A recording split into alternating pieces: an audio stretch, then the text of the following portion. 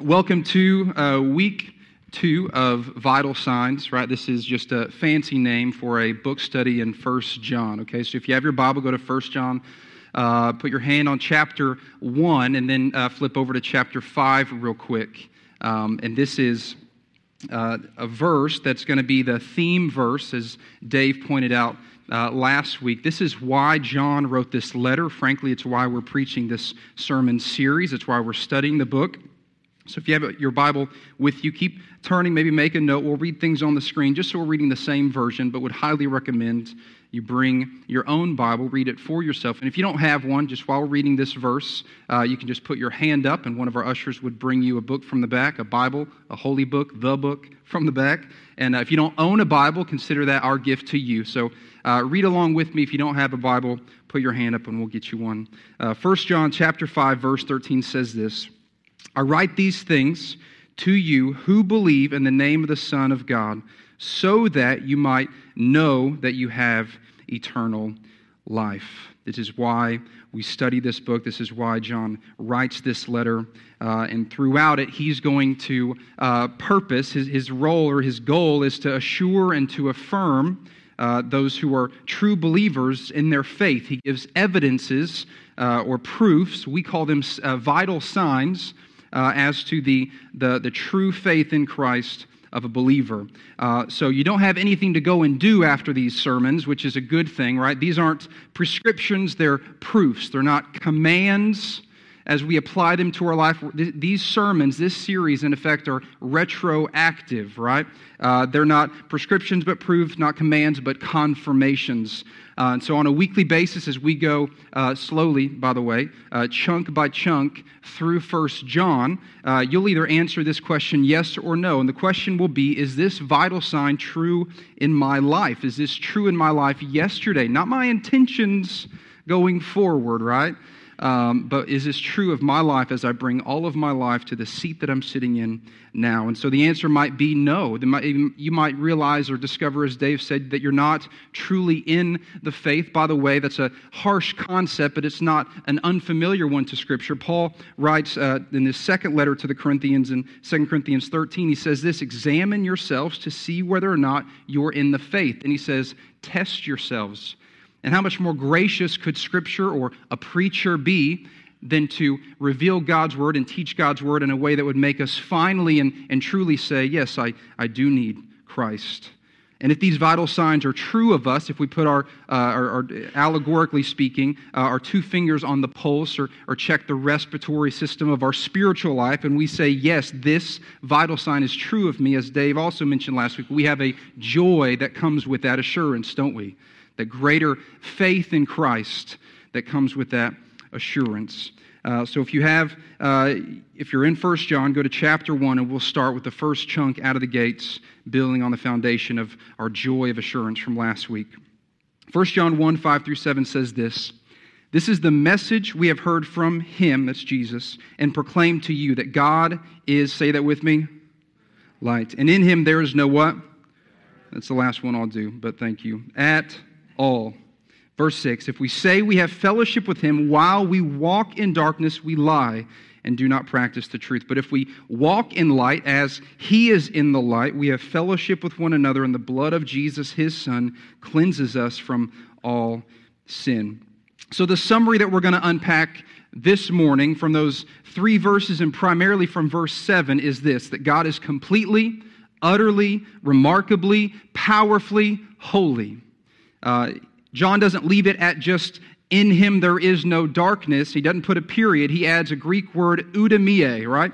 And that means at all. It's a powerful negator of a word, right? He's not just saying in Him there is no darkness, period. He might have written one, etched it out, and went, there's none at all.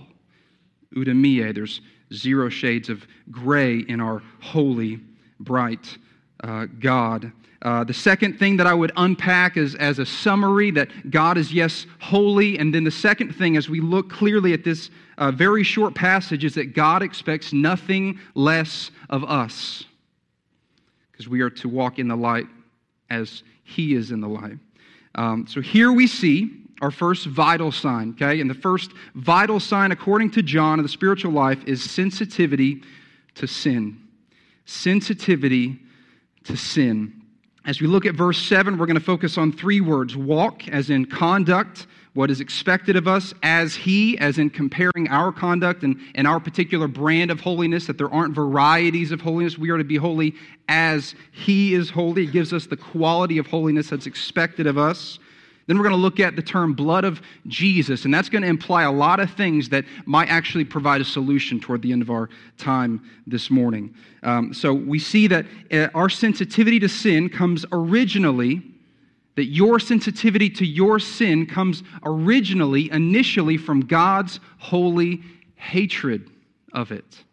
Because again, in Him is no darkness, eudaimonia, at all, and any shade of gray is an offense to a holy God. We see in Habakkuk 1:13, we're told that your eyes, Lord, are too pure to approve evil, and you cannot look on wickedness. So what is it about this holiness or this light of God? All throughout Scripture, God's holiness and even His glory are described by light. You might remember in Exodus 34, Moses' face, it glowed, it shone after meeting with God on Mount Sinai. What was that? That was a reflection of the radiance and the glory of a holy God. And that would last a while and dissipate. We see in Psalm 104, O Lord, you cover yourself with light as a cloak. Matthew 17, Matthew describes the transfiguration of Jesus, His physical body being made a holy body, going up to heaven. He says this, His face shone like the sun, and His garments as white as light. Our God is holy. As a matter of fact, His holiness is the primary message of Holy Scripture. The holiness of God is the primary message of Holy Scripture. It's why we have revelation at all, is to first and foremost point us to God's holiness. God is most passionate about His holiness. Did you know that God is more passionate this morning about His holiness than about fixing our problems? Do we know that? Do we believe that? Do we know that God is more passionate about His holiness than seeing a sinner saved, that the Lord works in pretty sovereign, powerful, mighty ways in terms of even righteousness and justice, even in all fairness? The Lord is holy, and His holiness is His number one top priority. And so the Bible has a lot to say about His holiness. We'll kind of take a tour through Scripture, if you would, and we're going to put side by side God's powerful, utter, remarkable holiness, right, with our sin. Because John's going to get further into this idea of sin. This is actually a first of a three-part look as 1 John deals with our sin. And he begins talking about darkness and light. So we need to take our time and slow down and not glaze over that there is no darkness in Him at all, when all we know and all we are is only darkness. So how in the world is He going to reconcile those two things? Let's look first at His holiness. We're going to go shotgun style through chunks of Scripture here just to kind of wash over our minds all of Scripture and the whole counsel of Scripture in terms of His holiness, and then get back to 1 John passage. Exodus 15:11 says, Who is like Thee among the gods, O Lord? Who is like Thee, majestic in holiness? Psalm 99. The Lord reigns, let the people tremble. He sits enthroned upon the cherubim, let the earth quake. The Lord is great in Zion. He is exalted over all the peoples. Let them praise your great and awesome name. Holy is He. The King is in His might, loves justice. You have established equity. You have executed justice and righteousness in Jacob. Exalt the Lord our God. Worship at His footstool. Holy is He. 1 Samuel 2, there is none holy like the Lord. Psalm 48:10, your right hand is filled with righteousness. Isaiah 6:3, and one called to another, as we read earlier this morning, holy, holy, holy is the Lord of hosts, and the whole earth is full of His glory. Revelation 15, who will not fear, O Lord, and glorify your name? For you alone are holy. All nations will come and worship you, for your righteous acts have been revealed. Revelation 4, and the four living creatures, each of them with 6 wings and full of eyes, all in and around, all day and night. They never cease to say, Holy, holy, holy is the Lord God Almighty, who was and is to come. That Scripture tells us that God is love, that God is spirit, but never that He is love, love, love, or spirit, spirit, spirit. But over and over again we see in Scripture from both man and angel that God is holy, holy, holy. I called A.W. Tozer to get some help on this, and this is what he said to me / wrote in a book. He says, what of God's holy character? It's his purity, but that's not enough. Is it his moral excellency? Well, compared to who, he writes, and then no matter who you compare him to or to whom you compare him, that's not enough. And is it his truth and his righteousness, justice and fairness? That's true, but it's not enough. Is it his eternality, his pre and his self-existence? Well, yes, but those aren't enough. Another theologian says, if he were to tell us how white he is, in our terms this morning based on the text, how bright he is, right? If he were to tell us how white he is, he would have to translate it down into a dingy gray. Our God is holy. Our God is holy. And there's a devastating element to his holiness, and this begins our journey through Scripture as we look at God's holiness compared to and up against our sin. That this is, as we take this journey, all hands and feet inside the car at all times, right? This is the first sign that we come to, that while God is holy, there is a devastating element to his holiness, and that is his demand of you, his demand of me, his demand of all creation. Leviticus 19:2 says, you shall be holy, for I am your God. I, your God, am holy.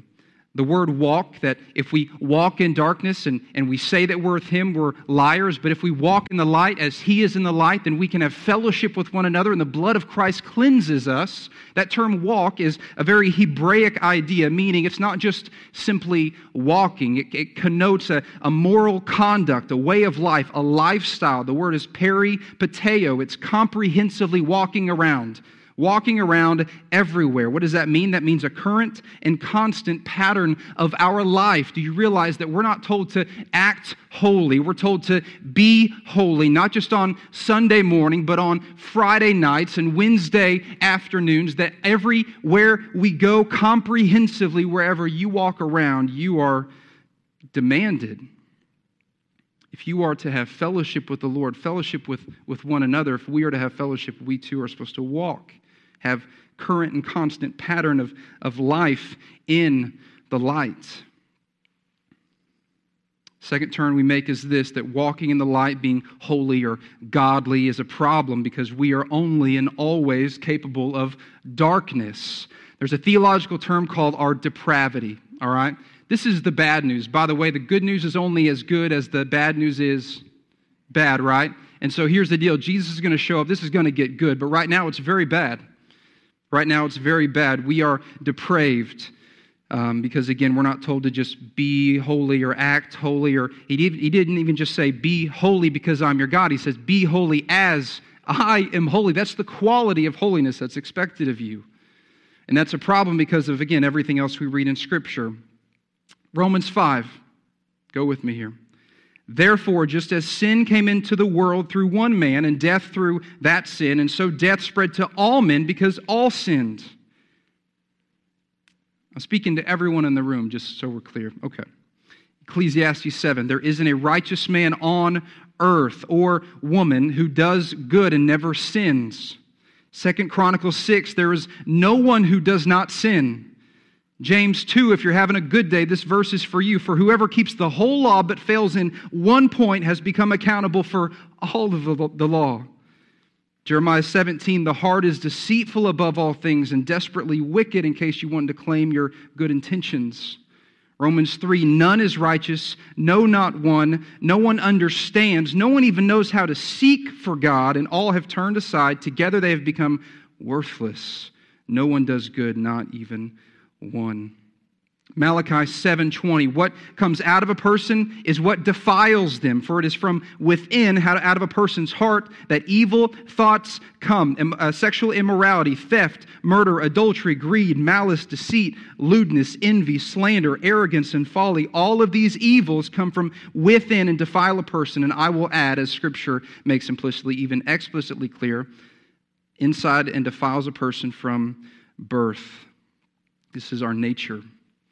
Identifying with the lifestyle lived in the darkness, Paul writes in 1 Thessalonians, for those who sleep, sleep at night, and those who get drunk are drunk at night. There's something about the darkness that hides behavior that we might otherwise be ashamed of, isn't there?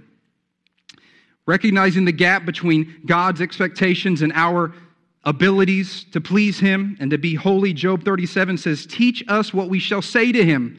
We cannot draw up our case because of darkness. Shall it be told Him that I would speak? Did a man ever wish that he would be swallowed up? Did you plan a meeting with me and God? Are you trying to kill me?" Is what Job is saying. To put a nice black bow on this, Romans 3, Paul says, "For all have sinned and fall short of the glory of God." So this is the utter, remarkable power, awe-inspiring, perfect holiness of God.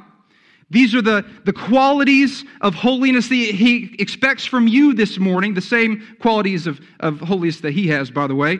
This is our natural state. We are depraved and totally incapable of coming anywhere close to what He expects. So what will a holy, and I'll add now, righteous God do?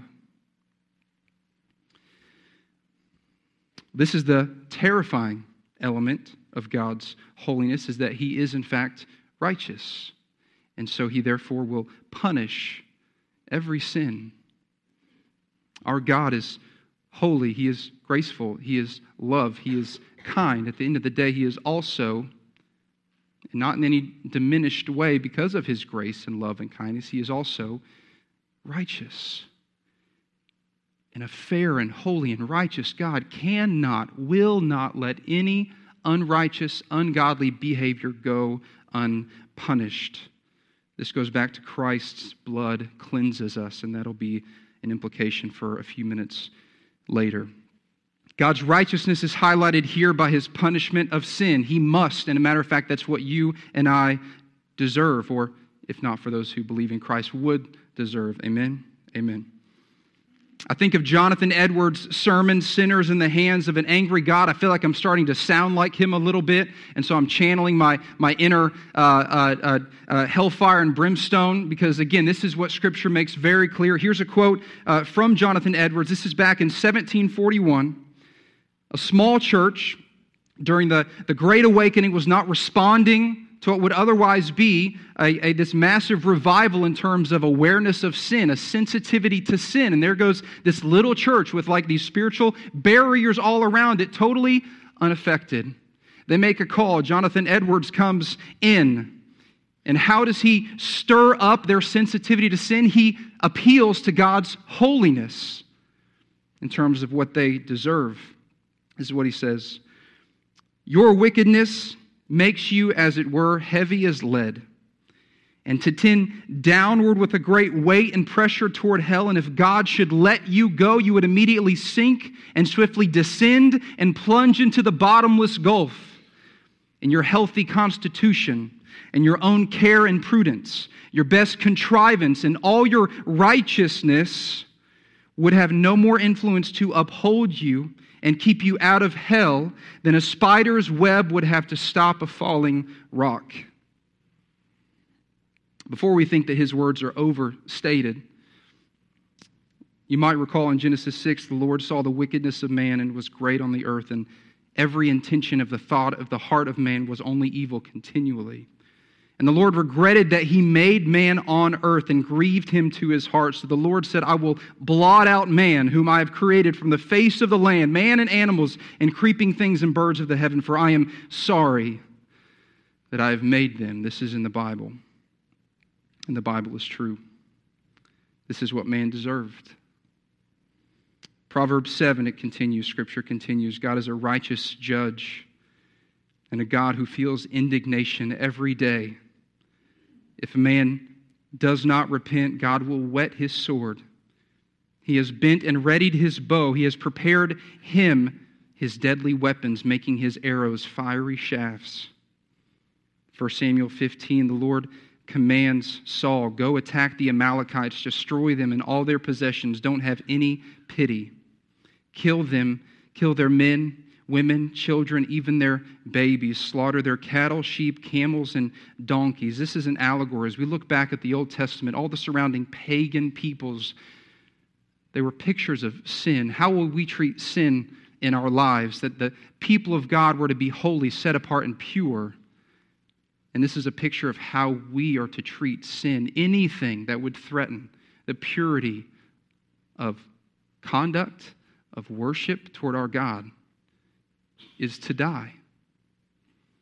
But much like we do in our lives, Saul saw some beautiful things and kept the best things for himself, and we're told that the Lord rejects Saul.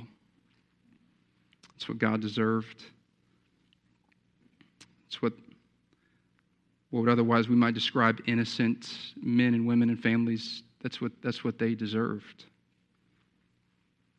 Malachi 1, instead of offering the acceptable animals you have promised me, the Lord said, you bring me those who are unhealthy. I will punish you for this because I am the great King, the Lord all-powerful. You give me things that don't cost anything. You give me things that don't match up to how worthy you say I am. And I will punish you for this.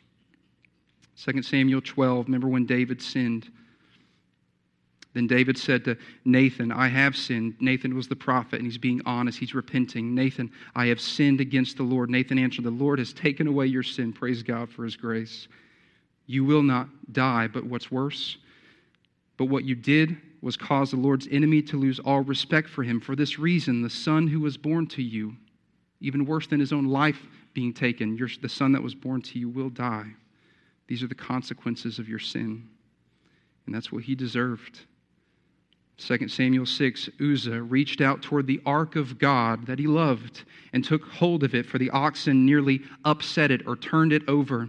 And the anger of the Lord was kindled against Uzzah. God struck him down there because of his error and died there beside the ark of God. That's what Uzzah deserved. He was told not to touch such a sacred element of the presence of God. And so the Lord took his life. The Lord took 70 people's lives just for looking at the ark earlier in 1 Samuel 16. Joshua 7, and Achan answered Joshua, truly I have sinned against the Lord God of Israel, and this is what I did. When I saw among the spoils a beautiful cloak of Shinar, 20 shekels of silver, a bar of gold weighing 50 shekels, and I coveted them and took them. And see, they are hidden inside my tent with the silver underneath. Skip down a couple verses, and they brought him, Achan and his family. They were all complicit. They were all in on it. They all lied. They brought them to the valley of Achor, and Joshua said, why did you bring trouble on us? The Lord brings trouble on you today. And all Israel stoned him with stones, burned them with fire, stoned them with stones, and they raised over him a great heap of stones that remains to this day. Then the Lord turned from his burning anger.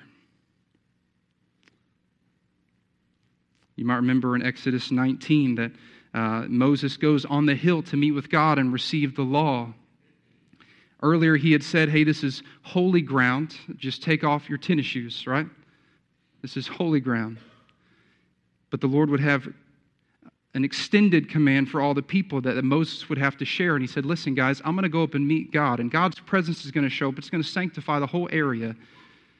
The whole earth is filled with his glory. The whole earth is sanctified in that sense, right? God is making a point, however. And so if you guys even come close to the edge of this mountain, whether beast or man, you will die. All throughout Scripture, God hates things. We're told clearly he hates idolatry, pride, lying, divorce, evil plans, disunity, empty religion.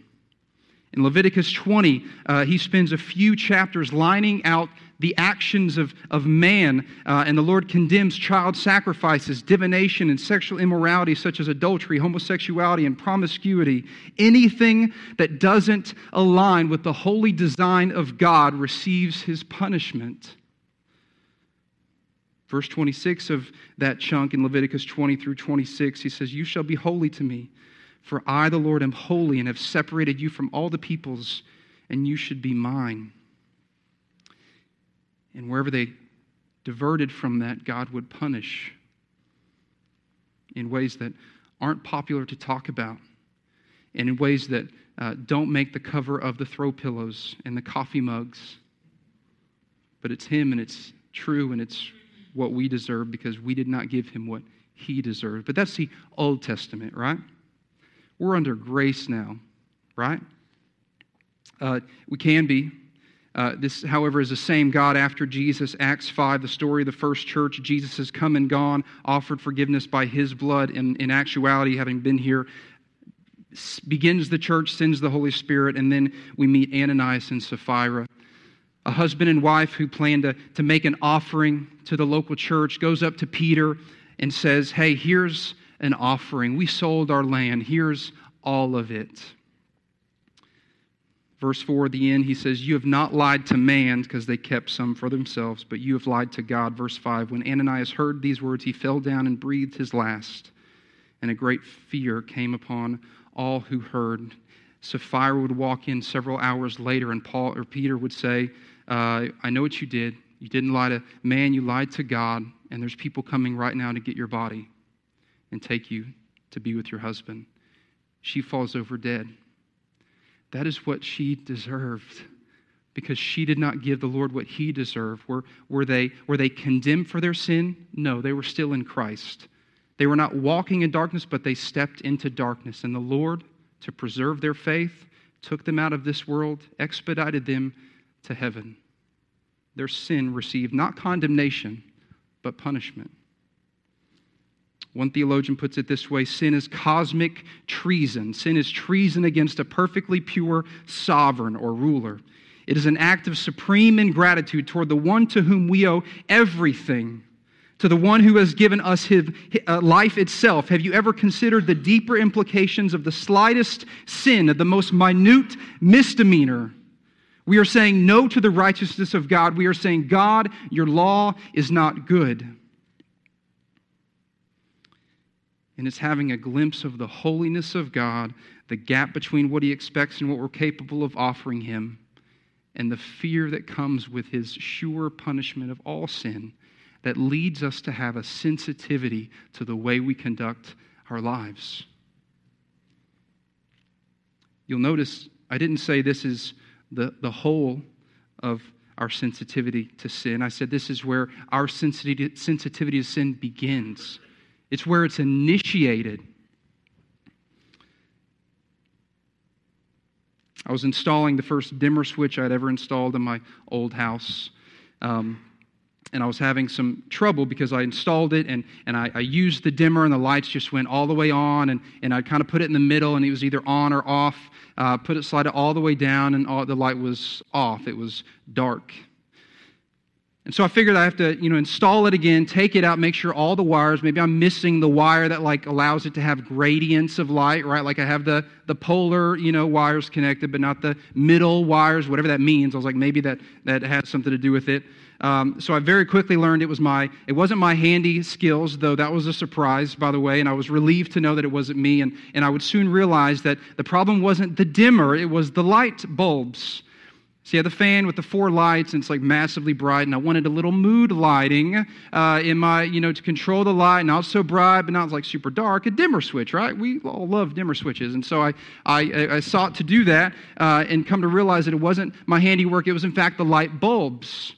And I had those older CFLs, right, the compact fluorescent lamps. The correct terminology was from my father-in-law because he sells light bulbs, and I think he'd be impressed that I know what CFL stands for. But those older CFLs, the non-dimmable kind, right, they don't work. Matter of fact, if you look closely enough, it says not to be used on dimmer switches. These aren't dimmable. Matter of fact, it's dangerous. It's like flipping a light switch on and off super fast. And that kind of current will make an older non-dimmable CFL explode. So not only is it ineffective, it's an extreme fire hazard. Here's the point. I think in an effort to control or tame or defend the bright and blinding glory and holiness of God, we tend sometimes, and we have the tendency to install a dimmer switch on his glory. Here's what I mean, that we know that God is great, and even on Sundays you can slide that puppy all the way up and make it bright. But in certain places around certain people, I don't want it dark, don't get me wrong, right? I love God and his holiness, but just put it about 3/4 of the way up. Practically what I think that could look like in our life is we don't use words like sin or wrath. We don't really believe that God sends sinners to hell. We don't really read the Bible as an inerrant, authoritative word from God. We just nudge the dimmer down a little bit. We focus on the big or the public sins in our life.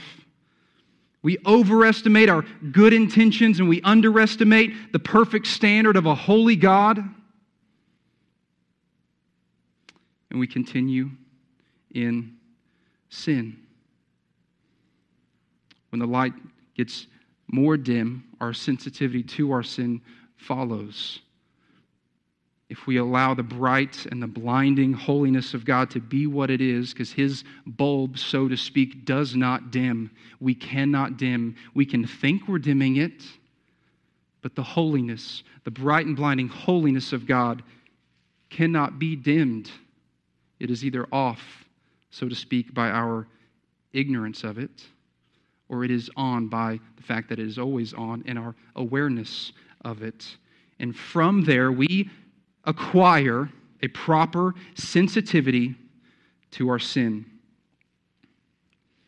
Proverbs 9:10 is where we read, like I mentioned a minute ago, that fear of the Lord is the beginning of all wisdom, right? Wisdom isn't just smarts or education. Wisdom is this concept of, I know what life is all about. I know how to live life. And to put it in a God kind of connotation, you would say that in that sense, if I'm wise, I know God, I know how He tells me to live, and I respond appropriately. That's wisdom, is to know the way of life. And so the fear of the Lord is the beginning of wisdom, really understanding why you're here, how this thing works, what's going on behind the scenes. And fear is a necessary part of having a proper sensitivity to our sin, seeing God in bright and blinding holiness with eudaimonia, no darkness at all in Him, and then recognizing that we're not supposed to just be holy, but holy as He is holy, that we're supposed to be as bright a light as Him, that His nature would become our nature. Every day before our kids get out of our car, we say things that they probably, they're so rote, they probably don't even hear it, but I pray they do. And some days I skip a day just to make sure it's a little different, but I'll say, be light and leaders today. Be leaders, do the right thing no matter who goes where or does what. Like, be your own, have conviction, be a leader today. If someone needs the right thing to be done, you be the person that does it. And then be a light. Be godly. Be all the things that God's glory encompasses. Exhibit the holiness and the godliness of the God that we serve. And then to see Him as a perfect version of that and us as a totally incapable version of that should remind us that, oh no, we can't match up, and oh no, He punishes every sin. Oh no, I need help. Which brings us to the place to receive Jesus. This is the problem that you and I started that the Lord fixes. He doesn't leave us with the fear of the Lord alone. He doesn't leave us broken in sin, slaves to sin. He does something about it, and that's the good news this morning. Everything I've said has to be said. Everything we read here has to be read. For Jesus to sit on the platform as high as He is intended to sit. Romans 6:23 preaches the gospel for us, and this is our positional holiness. Do you know that you can be holy this morning? You can be holy this morning.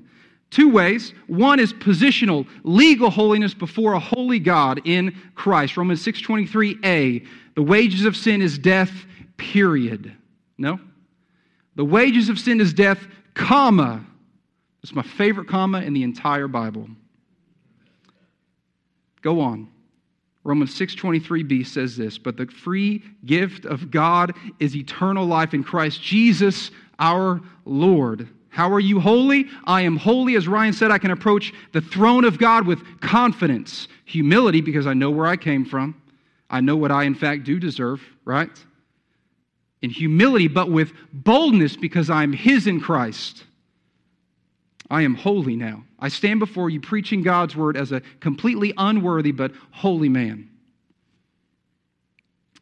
We can also be experientially holy, meaning it's not just a label on our forehead. We can actually start to live this thing. 2 Thessalonians 2:13 says this, a salvation that came through the Spirit who makes you holy and through your belief in the truth.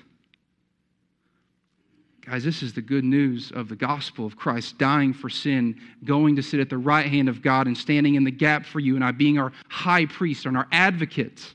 Any time we sin, as we're going to read in the next chunk and next week, every time we sin, we have an advocate in heaven saying, God, don't worry, no, don't zap him. Don't destroy him. Don't end his life and send him eternally to hell. He's mine. That's the gospel of Jesus Christ. And that is exactly what I deserve when I offend God with the smallest misdemeanor is death. In either this life, if he's gracious enough to allow me there and just end this life, and if he's gracious enough to save me from the pit of hell, which is real and it exists and people go there, then it'll only be because I stand before him as a child of God in Christ. Jeremiah preached this in the Old Testament. He said, I'm going to write my law in your heart. It's not going to be something yelled down from heaven. I'm going to make you want to be holy. So the first reason, the fear of the Lord is the beginning of wisdom. We have an external reason to be holy. God is watching you. He is. No, he really is, and he cares about how you live. But you know what's even better? Is God not yelling from heaven, but putting his Spirit in us and saying, hey, don't you want to be holy today? Man, yeah, I do. I'm really bad at it. But for some reason, I want to be holy today. That's the power of the Holy Spirit in us, making us truly holy. We're getting closer to measuring up to God's standard, aren't we? In Christ, he's saving us, and he has saved us. The band is going to come up now. We're going to sing a song that kind of wraps up our study and our look at God's holiness as compared with our sin. I hope it's heavy this morning, what in fact we deserve. Is it heavy this morning? Is it heavy? It should be heavy this morning. And then I want us to feel the weight lift off of our shoulders when we hear about Jesus. Is it light in here this morning? If we have a sensitivity to sin, it began because we saw God as holy and we had a right view of ourselves as sinful. Do you have that vital sign? Are you sensitive to your sin? Is it a fear only, or do you sense a grace of Jesus Christ where you repent? You might receive punishment. Lord, have mercy on me today, but there is no condemnation for those in Christ. I might even encourage you to pray this prayer. Lord, reveal anything in me that doesn't honor you. Would you be so brave to pray that prayer? Lord, reveal anything in me, anything in my conduct, in my walk that doesn't honor you. I don't want to offend a holy God. And I would warn you, don't offend a holy God. He is kind and loving, but he is very much righteous, and his standards aren't going to go down. Every sin of yours will be punished, either by you in eternity, or you can, by faith in Christ, redirect God's wrath on your sin toward Christ on the cross. Those are the only two options. Your sin will be condemned either way, by you in hell for eternity, or on Christ on the cross for 3 hours, and being God, powerful enough to raise again and sit at the right hand of God and lead his church. Let me read this, and the band's going to sing this song. 1 Peter 1:14-16. As obedient children, do not be conformed to the passions of your former ignorance, but as he who called you is holy, you also be holy in all your conduct. Since it is written, you shall be holy, for I am holy.